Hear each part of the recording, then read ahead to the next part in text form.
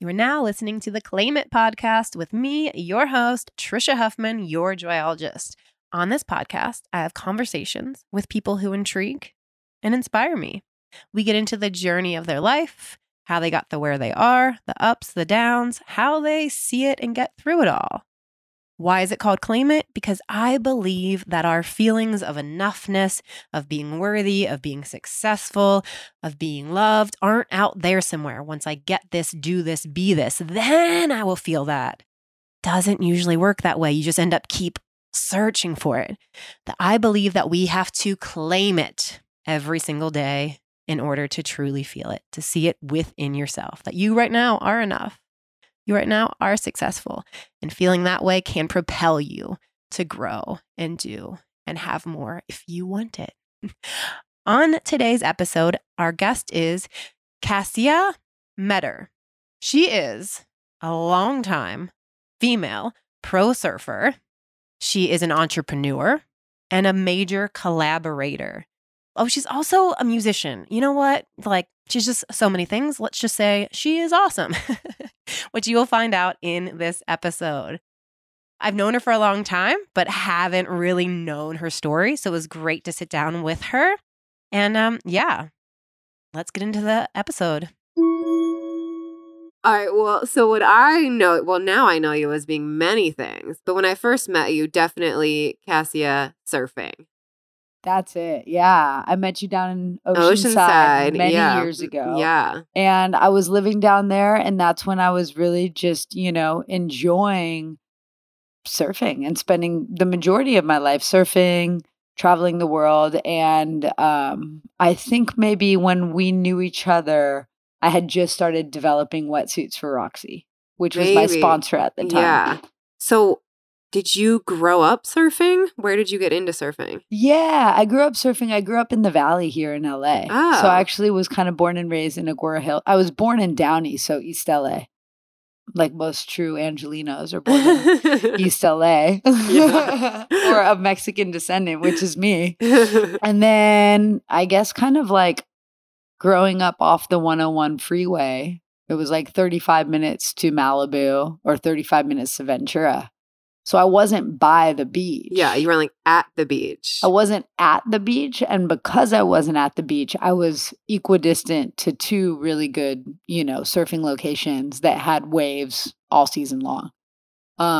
So pretty much I was 14. I did junior lifeguards, learned how to swim, learned the ocean. And then that kind of next school year, my dad started taking me surfing with him up in Ventura during the school year. And that was super fun. So your dad surfed? My dad surfed, yeah. So he wouldn't really, his whole thing was he's like, I'm not going to teach you because if something happens to you and your mom's going to be pissed at me. So why don't you go to the beach and learn how to swim and learn the ocean and learn how to take care of yourself in the water, and then I'll take you surfing with me.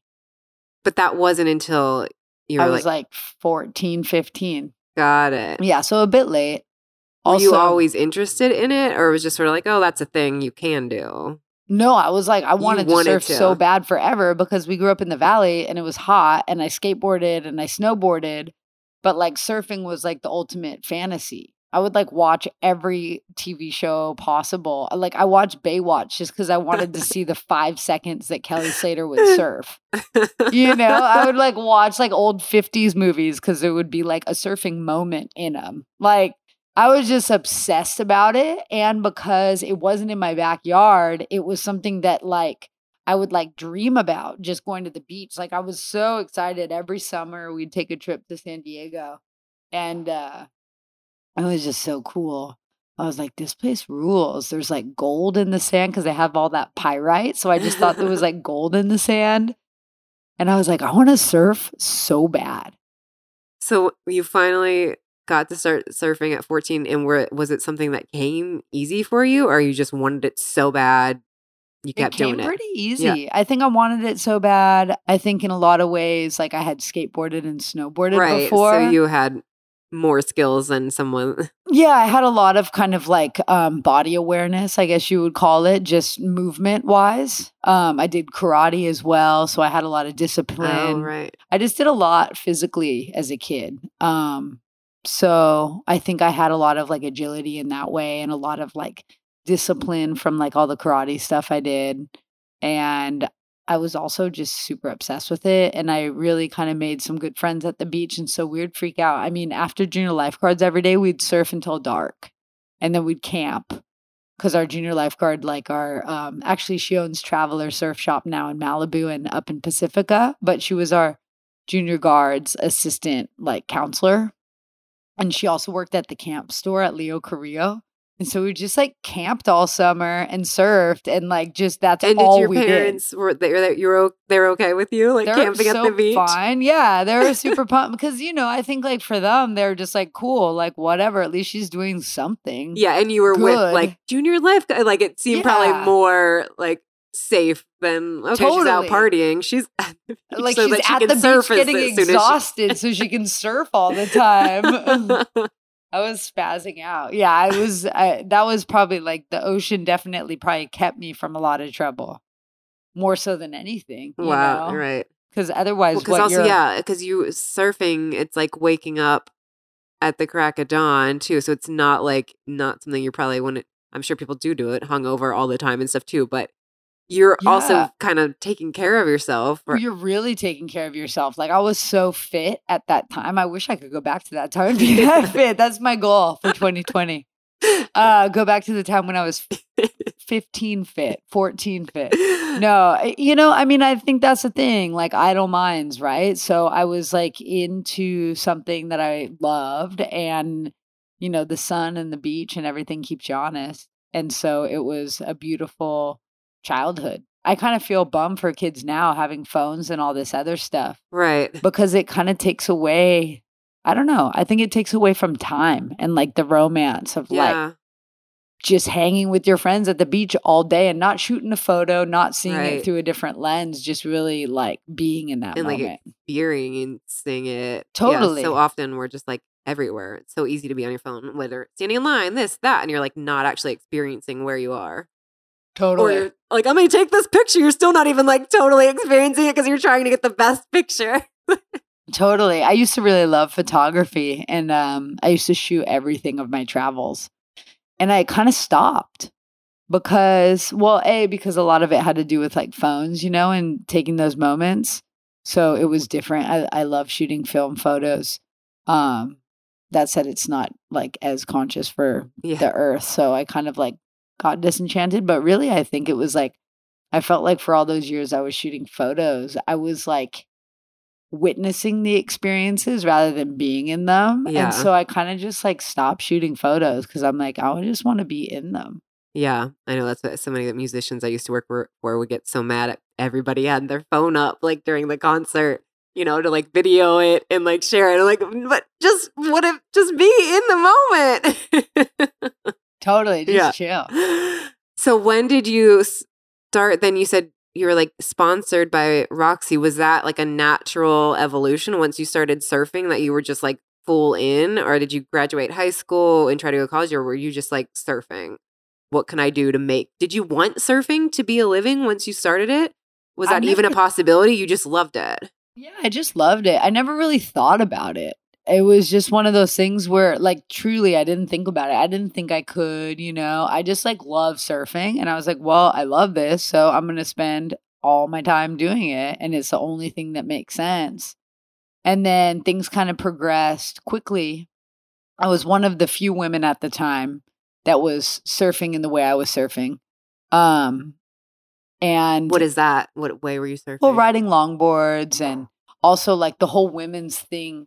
Since then really got, like that was pre-Blue Crush and all that stuff, right. So that like really kind of like changed the game. Blue Crush? Well, I think just like the aware, like all of the stuff, that we were doing with Roxy. So Roxy was started in the 90s. In the late 90s, I started writing for them. So that was the first wave of like more momentum. And what does that mean when you're writing for them? Do they start paying you? They're just like, first they're just probably sending you their gear and then. Yeah, at first they're like paying you enough to get gas to the beach and like you're getting some stickers and some clothes and they're sending you on a couple trips. And then, I mean, I rode for them for 14 years. Wow. So, 13 or 14. So I really spent my life with them, you know, going around the world and doing things. And obviously what I did for them and how I lived my life and how it supported me to live my life, including my other sponsors, changed a lot over the course of that time.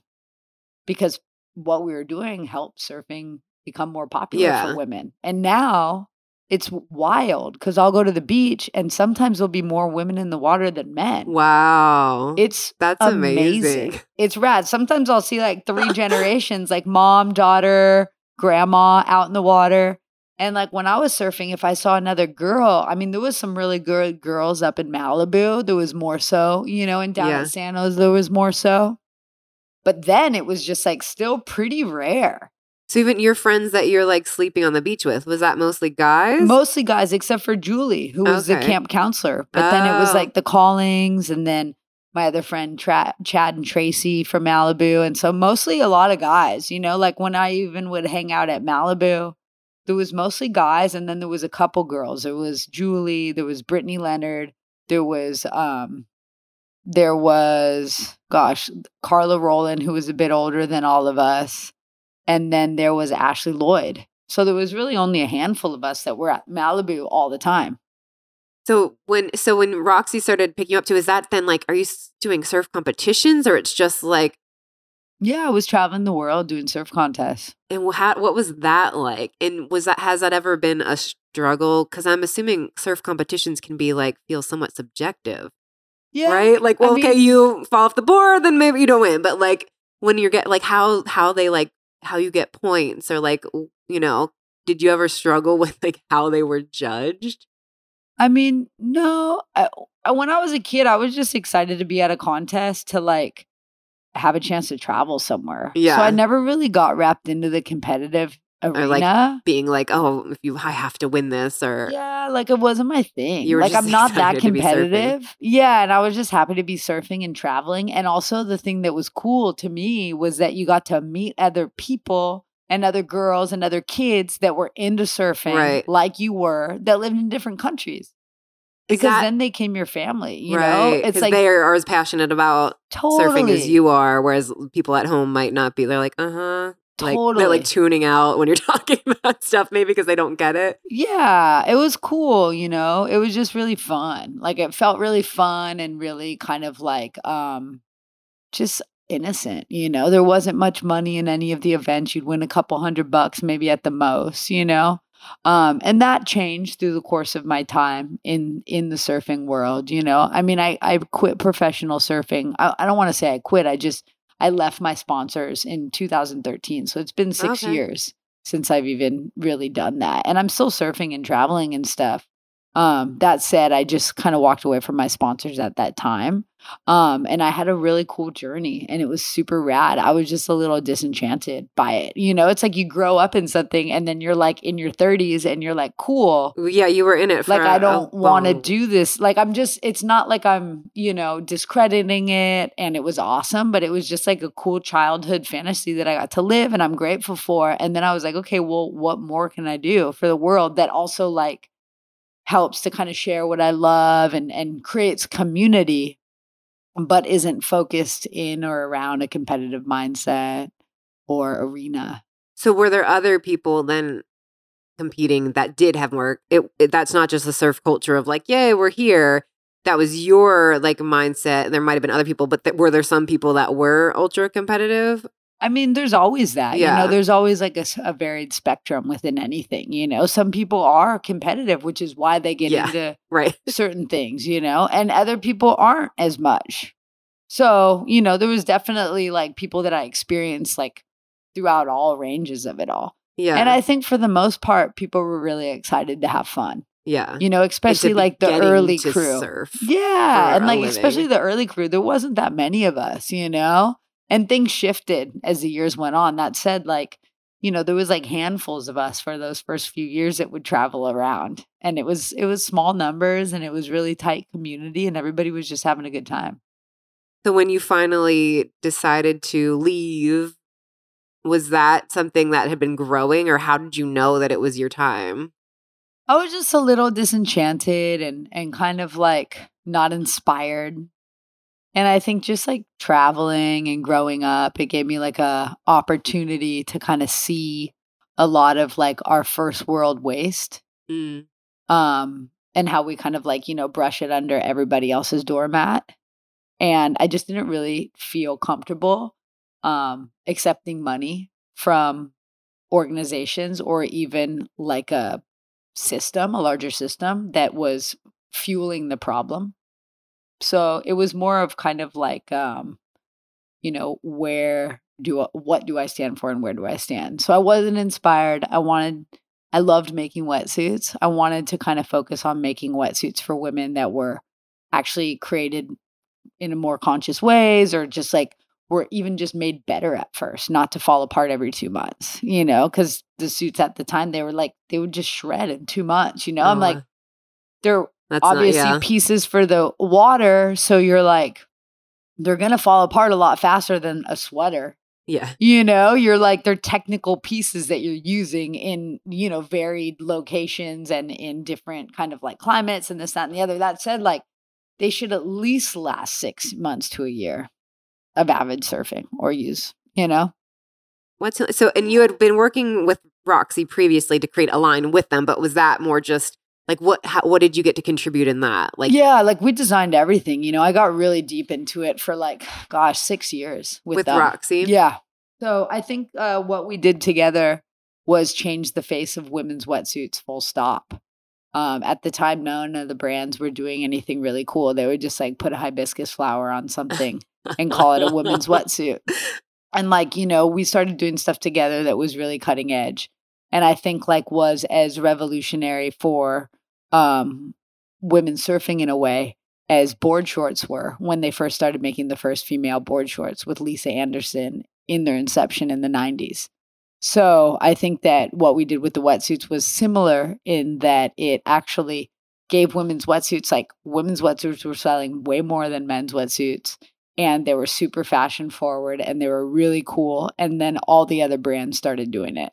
I mean, it's a pretty kind of cannibalistic environment. That world, right. It's very small. One brand starts doing it and all of them start doing them. It's so little, Yeah. So clothes, music, anything, something catches on fire, then let's make something that sounds like that. Let's do that, whatever. So yeah, you creating the wetsuit line with Roxy.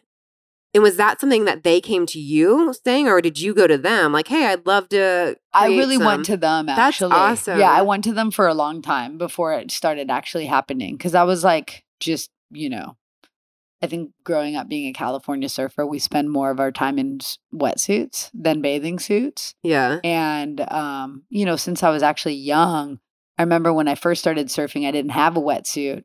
And this guy that I was dating at the time gave me his old wetsuit and I cut it up and made a little wetsuit out of it that was smaller. It was like a jacket top. And so I was constantly cutting old stuff of people's and using it and my dad's and stuff like that. So wetsuits were always something that I was interested in. And I was also super over the weird hibiscus thing on my shoulder that just was super awkward and out of place. I get that. So that's awesome that you went to them and then instigated that collaboration. Totally. And then, so when you left surfing, well, you didn't leave surfing, but your sponsors and professional, did you end up creating your own line outside of Roxy? I did, yeah. So I launched in the fall of 2015. Cassia Surf, which was just more elevated wetsuits for women, not for, geared towards kids. And nothing against kids. I just felt like all the surf brands were really supplying kids. And I wanted to speak more towards women and kind of the taste level and also the quality of material and also the price point, because we were making them that much better. The price point was going to be better. Yeah. I mean, higher, and we're paying for higher quality that will last longer. Yeah, we just wanted to make stuff that would last longer and was going to be warmer and better quality. And that was the first way that I thought, you know what, if I can make it last longer, that's being more conscious. Yeah. You know? And yeah, there's more of a price point to it. And, you know, people are spending $300 on a bathing suit, but they don't want to pay more than $150 for a wetsuit. But what is a bathing suit doing that's technical? Yeah. So to actually have like a technical, you know, people spend $350 on a sweatshirt that just has some like tie-dye on it. So it's like, okay, like this is a technical piece, and actually like to get something that's going to last, it's going to cost a bit more. We could totally make something like everybody else, and it's going to fall apart like everybody else, you know? So that was what I was really focused on creating. And I think we did that. And then, you know, our second collection, we were working with some lower impact materials, and we partnered with these people, Suga Yoga, and started a wetsuit recycling program. So that's been cool. So we can kind of be more circular in that way. We buy back people's wetsuits. Basically, they ship them to us, and then we take them down to the guys at Suga, and then they recycle them and repurpose them and turn them into yoga mats. And is that any wetsuit or any one of wetsuit. your? Oh, wow. Yeah. Not ours, you know, like we're like, yeah, if you want to, you know, ours like last longer. Right. So they're not really sending them back yet. You know, I think I got like one wetsuit of my brand, and all of them are just like, you know, across the board, just like wetsuits that people have had sitting in the garage for however long that they felt weird throwing away. And it's cool. You know, we give people an opportunity to be part of the solution. And if it's just to raise a conversation about what happens at the end of a life cycle for something, or to just build community on like trying to do something, I think like right now more than ever, people want to activate and people want to be part of positive change, and they don't know how. Yeah. And so I felt like it was a way to like build the conversation in and around, well, when something has the end of its life, like where is it going? Okay, cool. We can upcycle things. You know, the guys at Suga Yoga are amazing, and they've like developed this whole process. So we get to partner with them, which is collaborative and co-creative. Did they come to you, or how did you find them? I was basically saving scraps from our production for like the first 2 years. I was just holding on to them, and I was like, I don't want to throw. And then I also had my old wetsuits from Roxy, just like bags of them. Yeah. And I was just carrying around hundreds and hundreds, like probably thousands of pounds of neoprene. And I was like, what? But I didn't want to throw it away. I just felt weird. And I was like, I got to figure out how to recycle this and turn it into something. I got to figure it out. And I just like was always looking on the internet, you know? So for a couple years, I was just looking on the internet. And finally, these dudes popped up, and I hit them up, and I was like, hey, we want to recycle our wetsuits with you. We have some like scraps from our production. Because a lot of them we upcycled and made like bags and different things. But the pieces that were too small, or like, you know, even the scraps from that were like, we just sat on them. And, you know, I'd moved them around enough times. It was heavy. And I was just like, dude. And they're like, that'd be amazing. So we connected that way. That's amazing. It's pretty fun. You like could have given up so much earlier. Yeah, and I just like held it. And I just held it, and I knew something, you know, because I feel like when you have an idea, there's another, you know, you always hear that, right? Like the 100 monkeys. Like when one person has an idea, there's like 100 other people potentially in more of like the collective field that we're all connected to. That said, like I had that idea for years. I knew that there was a bunch of other people that had that idea. And clearly there was in San Diego. And the guy who started it was like an environmental lawyer that was just sick of, you know, things not happening. And he wanted to be proactive in change every day. That's awesome. And then so how did it work too? Because now you're like become a businesswoman. You're like surfer, and I guess that also evolved in, okay, because you then start working with Roxy and probably having different like contracts and conversations with them while you're building the wetsuits for them. But when you got off surfing professionally to then, I want to build this, was that something, did you have ties from just being in the industry, or like was there struggles in like knowing what you wanted to create and then making it happen? Like, okay, I want to make more sustainable wetsuits. And like, what was that process like for you? Like, was that a struggle, or you just like, you knew inside what you wanted to do? So it just like never how much time it takes, and we'll figure this out, and like finding the right people to work with you and to make it happen. And I'm guessing like, a lot goes into making something, and then something that's more sustaining and responsible. Yeah.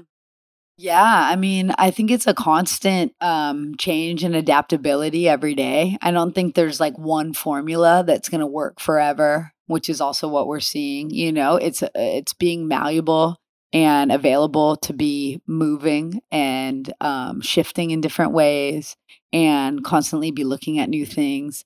And it's been an entire learning process. Like every day of it is a learning process. And that's also what's awesome about it. And it's also what's totally hard about it. And why most people wouldn't want to do it. And why I question why I'm doing it constantly. And that's, you know, that's also what helps to create like dynamic energy. And I think it's also what the struggles that I find are also what keeps me going in it, you know, because it's like, yeah, if it was easy, everybody would do it. And it's not. And it's also like, I think I love being small and, you know, being at a place where like, I'm like, no, I'm not going to do the traditional wholesale model. No, I'm not going to go to trade shows. I'm not even going to make a collection every year. Right. Like, I'm just going to make stuff as I make it and sell it and then keep making stuff and like learning. And like right now, I don't want to make any more stuff. I'm only doing collaborations with other brands. I'm not going to personally making any more stuff. I'm just going to sell what I have right now because it's good and it should last. And I'm super grateful to be working with other brands. Like I launched this last year a collection with Dakine, and that was awesome because they're a big brand in the surf world. Yeah. And we got to really work with a lot more conscious, upcycled, and or repurposed materials in that collection. And that gave them some data and informed them on people want that. It sold really well. So then the next collaboration that we're like going to go shoot actually in the next little bit, it has even more recycled conscious products and it's making more of an awesome change. And so I think like for me, it's like having an opportunity to work with larger brands. I have another one coming out like next year, I think spring, summer 20, with a footwear brand that I can't wait for everybody to see. So keep checking it out. And then some other projects. I did one with my eyewear sponsor, Rain, and we did a whole like bio-based acetate sunwear collection. So they hadn't done any more conscious eyewear. And I really was like, dude, let's do it. And it was really well received. So it's an opportunity for me to work with brands that are going to make things anyway and like kind of push them to be using more conscious manufacturing. Yeah, that's amazing. Yeah. And I think, yeah, of course, it's like those companies are already tied into the manufacturing and the sales model and all of that. And so then if you can be bringing your ideas in there and helping to shape what they're going to create in the future as well, that is making a difference. Totally. So is that where you're at right now, is mostly wanting to deal in collaborations? Mostly in dealing with collaborations. That's kind of like with Cassia Surf and what I'm doing with the brand. I think it's just more partnering, collaborative, co-creative.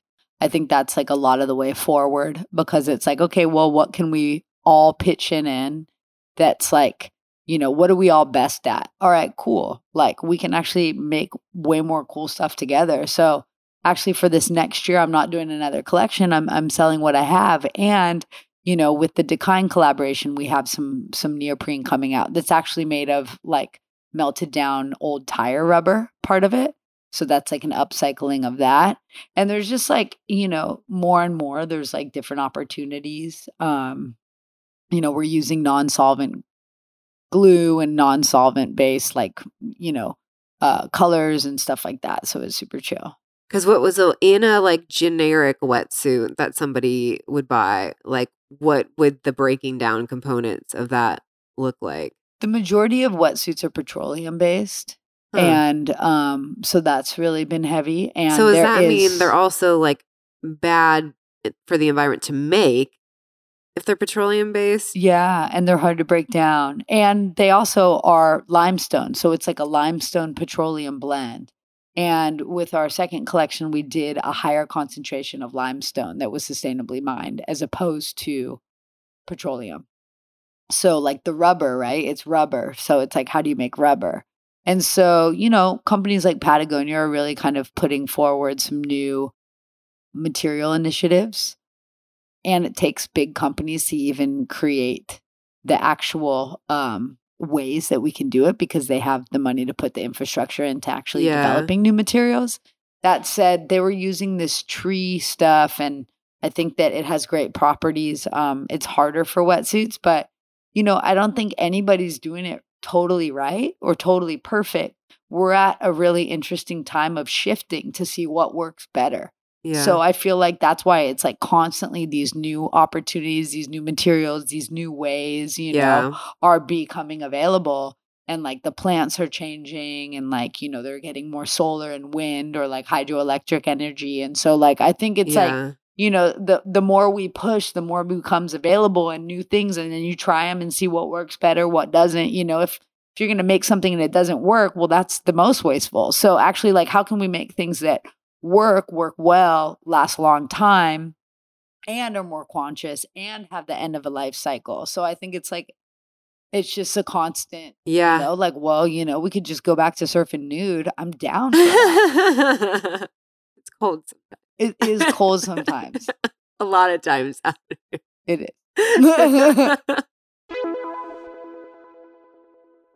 Hey, it's me, Trisha, coming to give you a brief interruption because I wanted to know, did you know and have you gotten yet my daily inspiration app? It's called Own Your Awesome.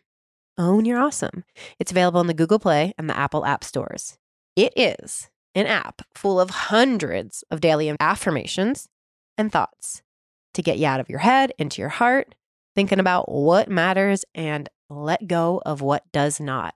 So you can open it at any time, sort of like a magic 8-ball. Ooh, what do you got for me today? You can also set an alert in the app so you get a reminder every day at the time of your choice. When you want one right when you wake up, maybe you want one in the afternoon or before bed. You get a reminder every day at that time, but you could still come to the app at any time.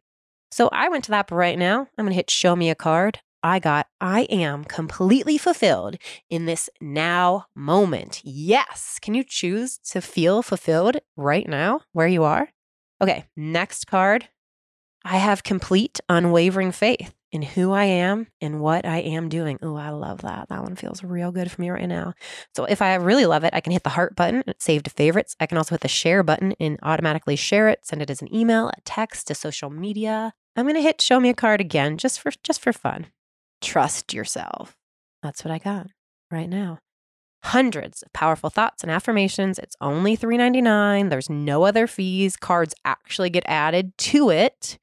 So you won't get charged anything else. I mean, $3.99. That's like less than a Starbucks these days, I think. So get it. You can also gift it from the App Store. Super fun way to gift something awesome to people that you love. Own Your Awesome. Go get it. Google Play, Apple App Stores. Thank you.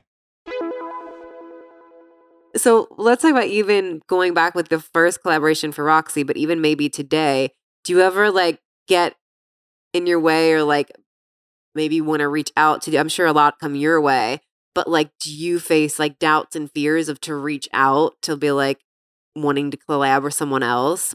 Or back in the day, even when you first started pitching to Roxy to do that, it sounded like they didn't say yes right away. So you had to keep like speaking up and saying you wanted to do that. What kept you from, what keeps you from being like, no, I want to do this. I want to do this, even if maybe you're getting a no? I don't know. I mean, I guess I just like, if I want to do something, I'll keep, you know, pushing it to do it. And not having that fear of rejection or what will they think? They're not going to think I'm good enough. Like that's what a lot of people face. Like those fears of I'm afraid to ask somebody if they want to collaborate, if they want to do something with me. What if they think I'm not good enough? Yeah. I mean, I would say to somebody like that, there's no harm in asking anything. Yeah. You know, and even if you get a no is like an opportunity to maybe revisit something and ask yourself why you want to make it. Yeah. You know, so I think there's just more questions. And like, I really don't think there's any failures, you know? Same. I think it's important to remember that and remind other people of that. And, you know, I think like with anything, what I do every day that I wake up and do a new thing with my brand or like try and think of something else, I'm like, I'm like, okay, cool. Like every seeming failure is actually more so, I don't look at it as a failure. I'm like, oh, this is a freaking cool opportunity. What worked? What was frictional or tension based? And how can I turn that tension into like a springboard? So it's like, I think like there's just so much more opportunity. And when something maybe seemingly has a miss. Yeah. No, I'm the same way. But I'll still struggle to ask. Okay. Yeah. I'll still be like about to write an email or something and be like, oh, what are they going to think of me? Or like, I'll still struggle with it, but then just be like, okay, I'm going to ask. And then, yeah, sometimes the hardest part for me is like usually like the initial, like picking up the phone or sending, whatever. And then, yeah, I don't feel like there's failure or that no could turn into a yes later. And then I'm just always like, well, what's the harm in asking? Yeah, I'm such an asker in like everything. Like I'll go to the hotel. That let me call the front desk. Do you have a tea kettle? Like, I mean, that's normal to ask. And I've been with people like, yeah, you can't like ask for like things. Like, there's a lot of people that feel like they're not allowed to ask for more than what they have. Oh, interesting. Yeah. Yeah. No. And I'm like, oh, do you guys have any of this? Hey, can you send a toothbrush up? Hey, like whatever. Like that's like a basic example, but like that I've witnessed people that like well, you travel all the time too, so you're like, yeah, no, whatever. Like we're used to like seeing, no, like it's that, but just I've seen even other people that would tour all the time, and they'd be like, what? You just called and asked them for that? Like that was like not allowed to like ask. I'm like, well, they could have just told me no, or even change rooms if you don't like your room. Like that can be like, I'm really putting them out by asking to change the room. Totally. I mean, that's the thing. Like, it's just about being comfortable. Yeah. And not being afraid to ask for what you need. Yeah. And that too, when you're saying to revisit why you want something, that's what I was saying, that I think when you're connected to, I really want this, or I feel like I have something to contribute, or, then if you're connecting to that, then the no or not hearing back could hurt, but you're still like, you're so passionate about what you want to do, then it will lead you to keep making steps to make it happen. Or if there was some failure thing, then you're like, still like, okay, but I'm passionate about this, or I still believe this. Totally. Like connecting with why you're doing things and not just to be asking. That's it. I think that that's important because, in that same regard, there's also a lot of people who could potentially over ask and over, and where's the line? And in that too, it's like, I think like for everybody, if there's an opportunity to like go back to like, well, why am I asking and what do I need and what's my intention behind it? Cause that's supportive and understanding. And I think that can just help everybody. If somebody's like, oh, I see that maybe I am like a little needy or something. And like, okay, or like maybe that's feedback that they got. They got feedback that they're too needy. And well, it's like, you're not too needy. You're just asking what you're asking for. And it also gives them support too, to be like, no, well, actually, this is why. Because sometimes if you have a reason that you talk to somebody about, like, yeah, I need a different room because I actually am claustrophobic and there's no window. Yeah. It's not like you're just complaining. Yeah. You're just like, need that, and whatever. How you're asking too. Yeah. Totally. So I think, I think there's a lot of, I mean, that's a wide subject. Yeah. Okay. Let's, so with this like singing bowls. Yeah. Right. You seem to have come into singing bowls at some point, which I love. So I want to hear like what your experience was with that. And then also like, that's something that you started to put out in the world, like, right? Like, hey, come do this. Like, that's another thing to find something that you're passionate about or you enjoy. And then another thing to be like, hi, I'm going to invite people to join me. Like, that's something that is a lot of people would be uncomfortable doing. Well, yeah. So my journey with singing bowls has been interesting. So I was introduced to sound and vibrational therapy in that sort of sound healing modality in 2008. And in 2011, I moved back to LA. I knew I was going to stop working with my surfing stuff, but it was going to be a couple years. Like I was halfway through my contract because at that time I was signing every 4 years. So I kind of moved back to LA and I was just like walking down the street and I saw one of these bowls that I had an experience with like a couple years before. And that experience really shifted something in me. It just like, I was at a really deep introspective time and just questioning a lot and looking for something more. Yoga only took me so far. Surfing only felt like it took me so far. Like I felt like there was just more to get into. And my first sound experience was like, what was that first experience? Like, well, I was in the desert actually, and we were driving around. And we were on a photo shoot. We were with some people, and my friend had found this place, the Integratron. I was about to say, was it at the Integratron? Yeah, but it was like Sunday, and it was like the middle of the morning, and we rolled by. There was nobody there but the guy Tron, and he was just like fixing some stuff up. And he was like, "Have you guys ever had a sound bath?" And I was like, "No, what is that?" And he's like, "Well, come on up." I mean, now it's booked months and months in advance, but this was in 2008, so it was like 12 years ago, a long time ago. And I think they were just really getting that place going again. The sisters had taken it over, and they were just really starting to revive it. So it was a lot more bare bones than it is now, And so we had a sound bath, and I was like, this is insane. Like, what was that? And it felt like surfing. And he was a surfer, actually, from Topanga, Tron. And it just blew me away, and it stuck with me. And then so, it was like 3 years later, I'm walking down the street and I see one of these singing bowls, and I was like, oh my God, I need that thing. So I just walked in and was like, can I get this? And they're like, yeah, I don't think they had sold one before. Oh, the shop. It was like on display. Yeah, it was like, oh yeah, I think that thing's for sale. Yeah. It was like, I think they probably had, but like the sales girl maybe working didn't, because it was like definitely a thing. They didn't have a box or anything for it. I like carried it home on my head kind of situation. So yeah, it was one of those. And so I started playing it, and I was just like totally enamored with it. Kind of like how I was with surfing. Yeah. I just like threw myself into it. And then I called a friend who was a musician. She came over. She's like, oh my God, I need one. So she went and got one. And then she called a friend who's actually my roommate now. Actually, interestingly enough, that's when I met him. And then he's a musician, and he came over, and he's like, he brought his lap steel.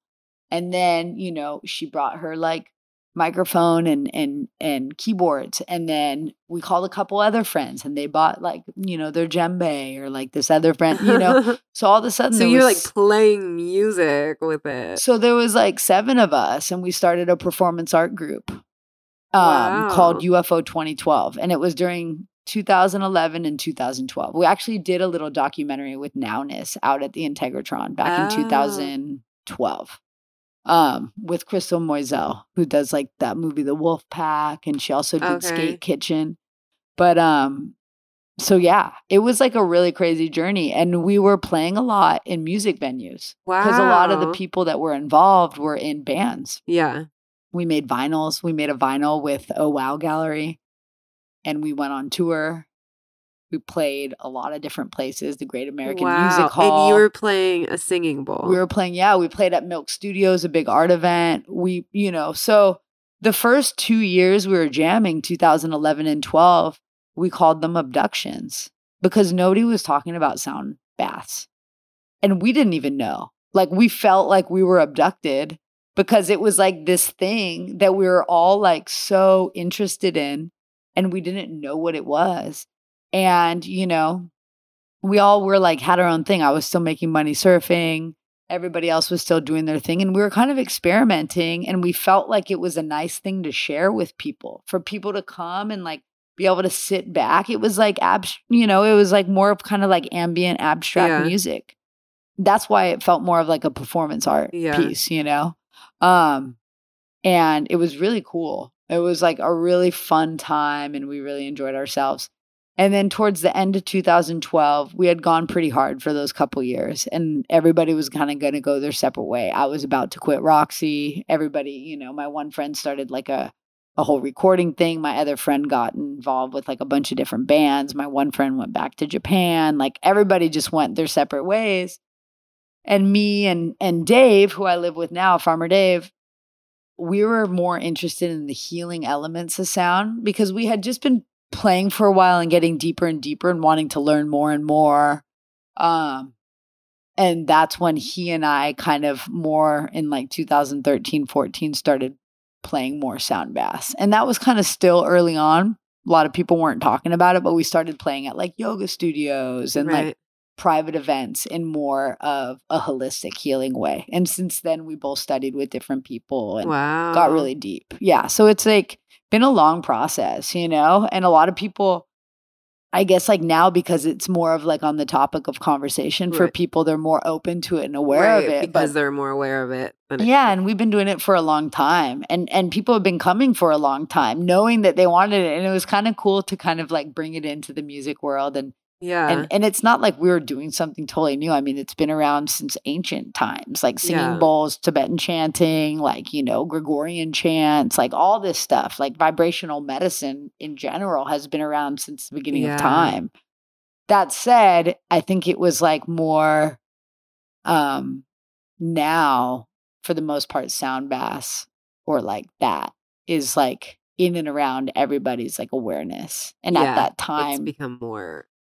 Yeah, like people are seeing it. I think honestly, Instagram makes everything that used to seem so small and like, oh, nobody knows about this. Now everybody knows about everything because like everybody posts like, oh, this wellness blogger or this and like there, which was like kind of like, everything gets way more exposure. Way more exposure, and it grows fast, and that's what's so cool about it. You know, I also think people are taking more time for themselves, spending less time at bars and more time at meditation circles. Right. Yeah. Then it's like okay to be like, oh, we don't just go to a bar every night, but like, oh, there's a sound bath this weekend. Let's try that. Totally. Yeah. So it's cool, you know, it's like I feel like really grateful to be in a place to like share that with so many people. And like in the past couple of years now, I've actually been merging sound and surf in retreat settings with yoga and other things too. So kind of more wellness retreats. Cool. And so it's been kind of nice. Like I didn't really ever see them merging. And, you know, I just didn't think about it. I like loved doing the sound work and I love surfing, and they felt like two separate things. Like the sound bath stuff was at night, the surfing stuff was in the day. Like it was like almost two different worlds. And now to be able to merge the two in a more holistic wellness space is really chill. And did retreats, was that again like something that was your idea, that somebody was like, hey, Cass, why don't you lead a retreat or just come on this one? Well, like you've done so many different thing. Totally. And it's all just like changes, you know? I think like just try it out. Well, that's it. And like things kind of come and evolve and change. And like the first time I brought sound and surf together in a retreat was actually with the girls at Love Yoga, which was one of the first studios that we started actually doing the actual called sound baths. Like before they were, like I said, they were called abductions, and they were at like music venues and art spaces, really. So they were like, hey, we're doing a retreat in Costa Rica. Would you want to do some sound baths? And I'm like, yeah, cool. So I just went to support with some sound baths, and we surfed on the side, but it wasn't my retreat. It was their yoga retreat. Cool. And then I did that a couple times with a couple different people. And then actually last year 2 years ago, I hosted my first retreat in Japan with my friend Millie, who's a yoga teacher, and we collaborated on that. And then last year, I teamed up with this woman, Karina, from, she has an organization called Tribewire, and she's working on creating like more holistic wellness retreats and different, like she'll do a boxing retreat like she'll do like random stuff, you know? And so we did a surf and sound one together. And then this year I'm doing a couple. So it's like those retreats, like I'm starting to do more and more, and they're actually now like selling out like really well. But my whole thing about them is doing really small retreats. Like I'm not trying to get 20 people together. I like to cap it. Yeah. Like I just really want everybody to feel really supported. Yeah. And I want to really bring people together in a very communal way. And I think like after about 13 people, generally people start to break off into subgroups. And it's really nice when we have like a really kind of like collective experience together as a group. So I like to keep the group small. And then also so everybody, is safe in the water. That's number one. Feels like they're getting the support they need when it comes to the water stuff. And then with the sound stuff, it's like, you know, the more people you hold space for, like it's nice to kind of have those smaller groups if you want to go pretty deep with like meditation and other practices. Awesome. And so and then you recently released like the online surfing video class or something too, right? That's what I just love. Yeah, I love that you've just, okay, yeah, I'll do that. Like, I don't know if it's, again, ideas coming to you or people coming to you or you saying that you want to do things, probably both, but that keep popping up and putting yourself out there. It's fun, it's fun. Like a couple years ago, my friends at the Inertia, they're amazing, Zach, and we're always doing stuff together. And I was like, dude, I want to do these surf classes just because I started noticing, like I was telling you before, I was really noticing like, hey, there's so many people learning how to surf and it's freaking dangerous for themselves and other people. Right. A lot of people just don't have awareness and they're getting a surf lesson from somebody that doesn't really know how to surf much themselves. And that basically equates to somebody just getting pushed into a wave and knowing nothing about the ocean or their board awareness. Right, because it's not like they're like getting, oh, well, I have a surf instructor certification that I went to and got this or whatever, totally. Right? Like, it's somebody that like, okay, summer job, sure, yeah, summer job, or like maybe they don't surf themselves, or they're from like another place, like a lot of and nothing bad about people, it's just more like a lot of them they have good intentions, but like. They're like, oh, I'm a snowboarder in the winter and I like surfing in the summer, so I'll just get a job doing that. But they're just learning themselves kind of, but they know enough to push somebody in. So they're not really like sharing that knowledge about the ocean or like, so I was just like, man, this is dangerous. And, I had, some friends that had some pretty heavy stuff go down that I won't get into. But I was just really kind of like, because of that, and also experiencing getting in some bad injuries from people that didn't know what they were doing and just seeing like the tension in the water. I was like, dude, this is dangerous for everybody. And so I brought it up to my friends at the Inertia, like maybe like 3 or 4 years ago. I was like, dude, we got to do this. And they were like, that's not we're like a news channel. Like, what are you talking about? But really, we kept talking about it for like 4 years. So this is another instance of bringing things up. Right. Like I was just like, I know, like maybe it sounds crazy. I don't know how to do it. I'm just saying there's like you guys know about to do stuff with videos. I'm talking to you. Like I just think there's an opportunity to do an online surf course. There's so many people learning later in life. Yeah. Like I had the, ability to learn as a kid, but there's so many people learning later. And it's like, how do we share what we know? And so I just kept bringing it up for 4 years, sounding like a broken record. And then finally it was like, it's the time is now. Let's go. Let's do it. I was just with Tristan and she even was like, I want to take like Tristan, who's been surfing her whole life, was like, I want to take a longboard course.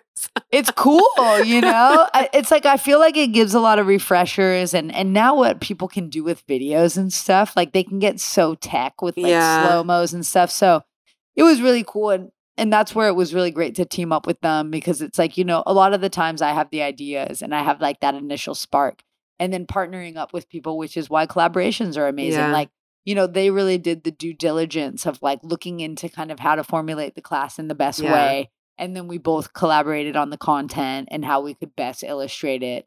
And so I think it's like, that's the nature of collaboration and the nature of working with people. It's like, there's, a couple minds on something is always going to make it that much better. And, it's lonely to be doing stuff on your own, and it's way more fun to do stuff with other people, and it's going to be that much better. So like, I just encourage people to try and collaborate with friends and people that they really or if you see somebody that has, that person's good with videos or whatever, like you see that somebody can do something that you can't, and then how can we work together? How can we support each other? That's the what thing. Can we come up with together. It's more fun. Yeah, awesome. I love how you've done so many different things. Thanks so much. All right, what keychain phrase do you feel like you're most resonating with right now? So resonating, because you were explaining it. So I was saying to not necessarily pick which phrase you like the most, but which like reminder you feel like you might need more in your life right now. There's so many good ones. It's like more like I want to comment on stuff. Well, which reminder would you like to see every day?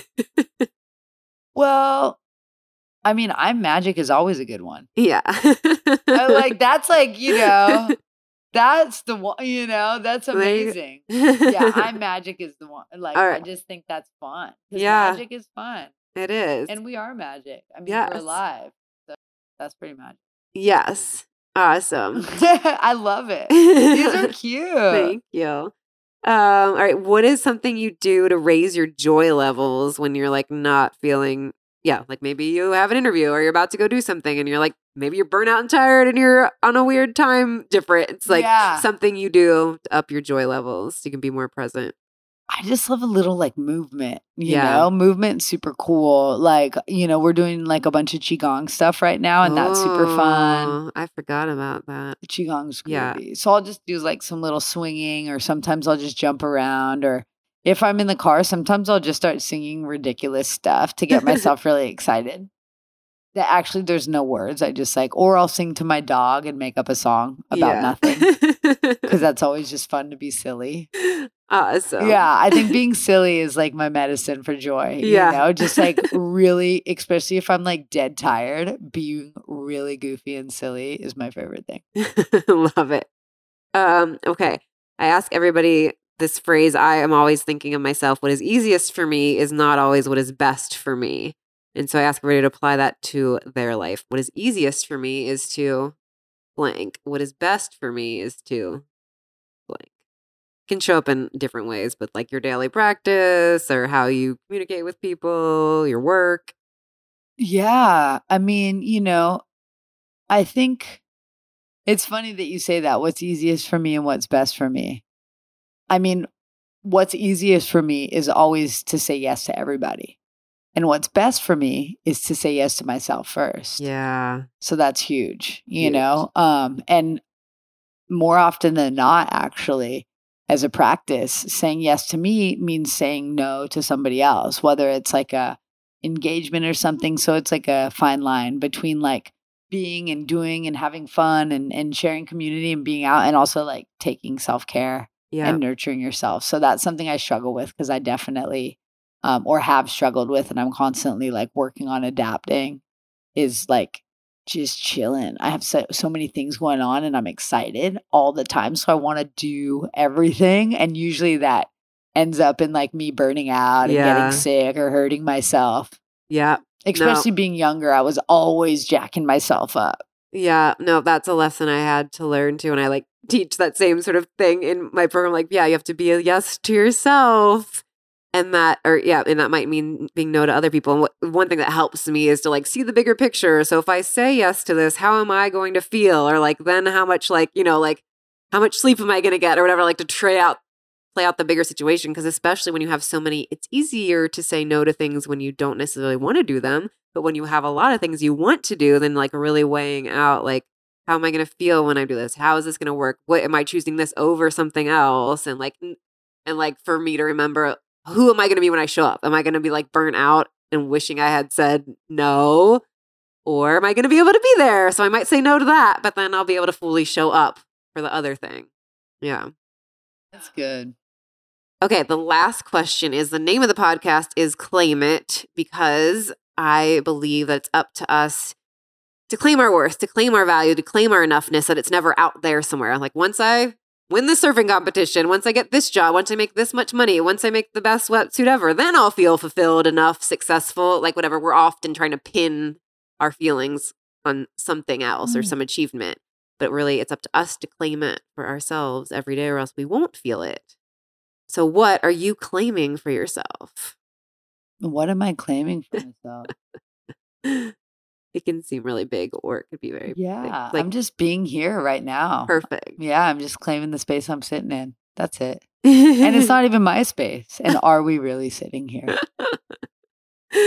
Thanks, Cassia. Thank you. Love you. Yeah, so much joy. Hope you enjoyed that episode. Go check out Cassia. She is at Cassia Surf on Instagram.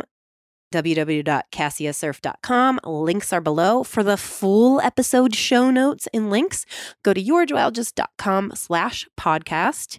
For all things me, yourjoyologist.com. I'm at yourjoyologist on social media. We would love to hear from you. Share the episode, tag us, let me know how you found it. Please subscribe to the podcast and leave a review because I like to know what you're doing, why you're listening, what you're enjoying. But that also really helps the podcast get found by more people. We want that, right? So if you do leave a review, screenshot it. Send it to me at podcast@yourjoyologist.com. And I'll send you a little gift box. Yeah, it is a lift box. It'll lift your mood. A lift box. That's going to be my new term for it. As a thank you. Products, I got affirmation deck. I got magnets. I got the keychains. I got wine glasses. I got tumblers. I got mugs, notepads, you name it. Lots of goods to inspire your day. Go to shop.yourjoyologist.com. Make sure to check out my daily inspiration app. It's called Own Your Awesome. It's available in both Google Play and the Apple App Stores. And final thought today, think about right now in your life. What is easiest for you is not always what's best for you. What have you been choosing that is easy for you? And what can you start choosing that is better for you? Think about it. Let me know. All right. Keep on listening to more episodes, or I'll catch you here next week.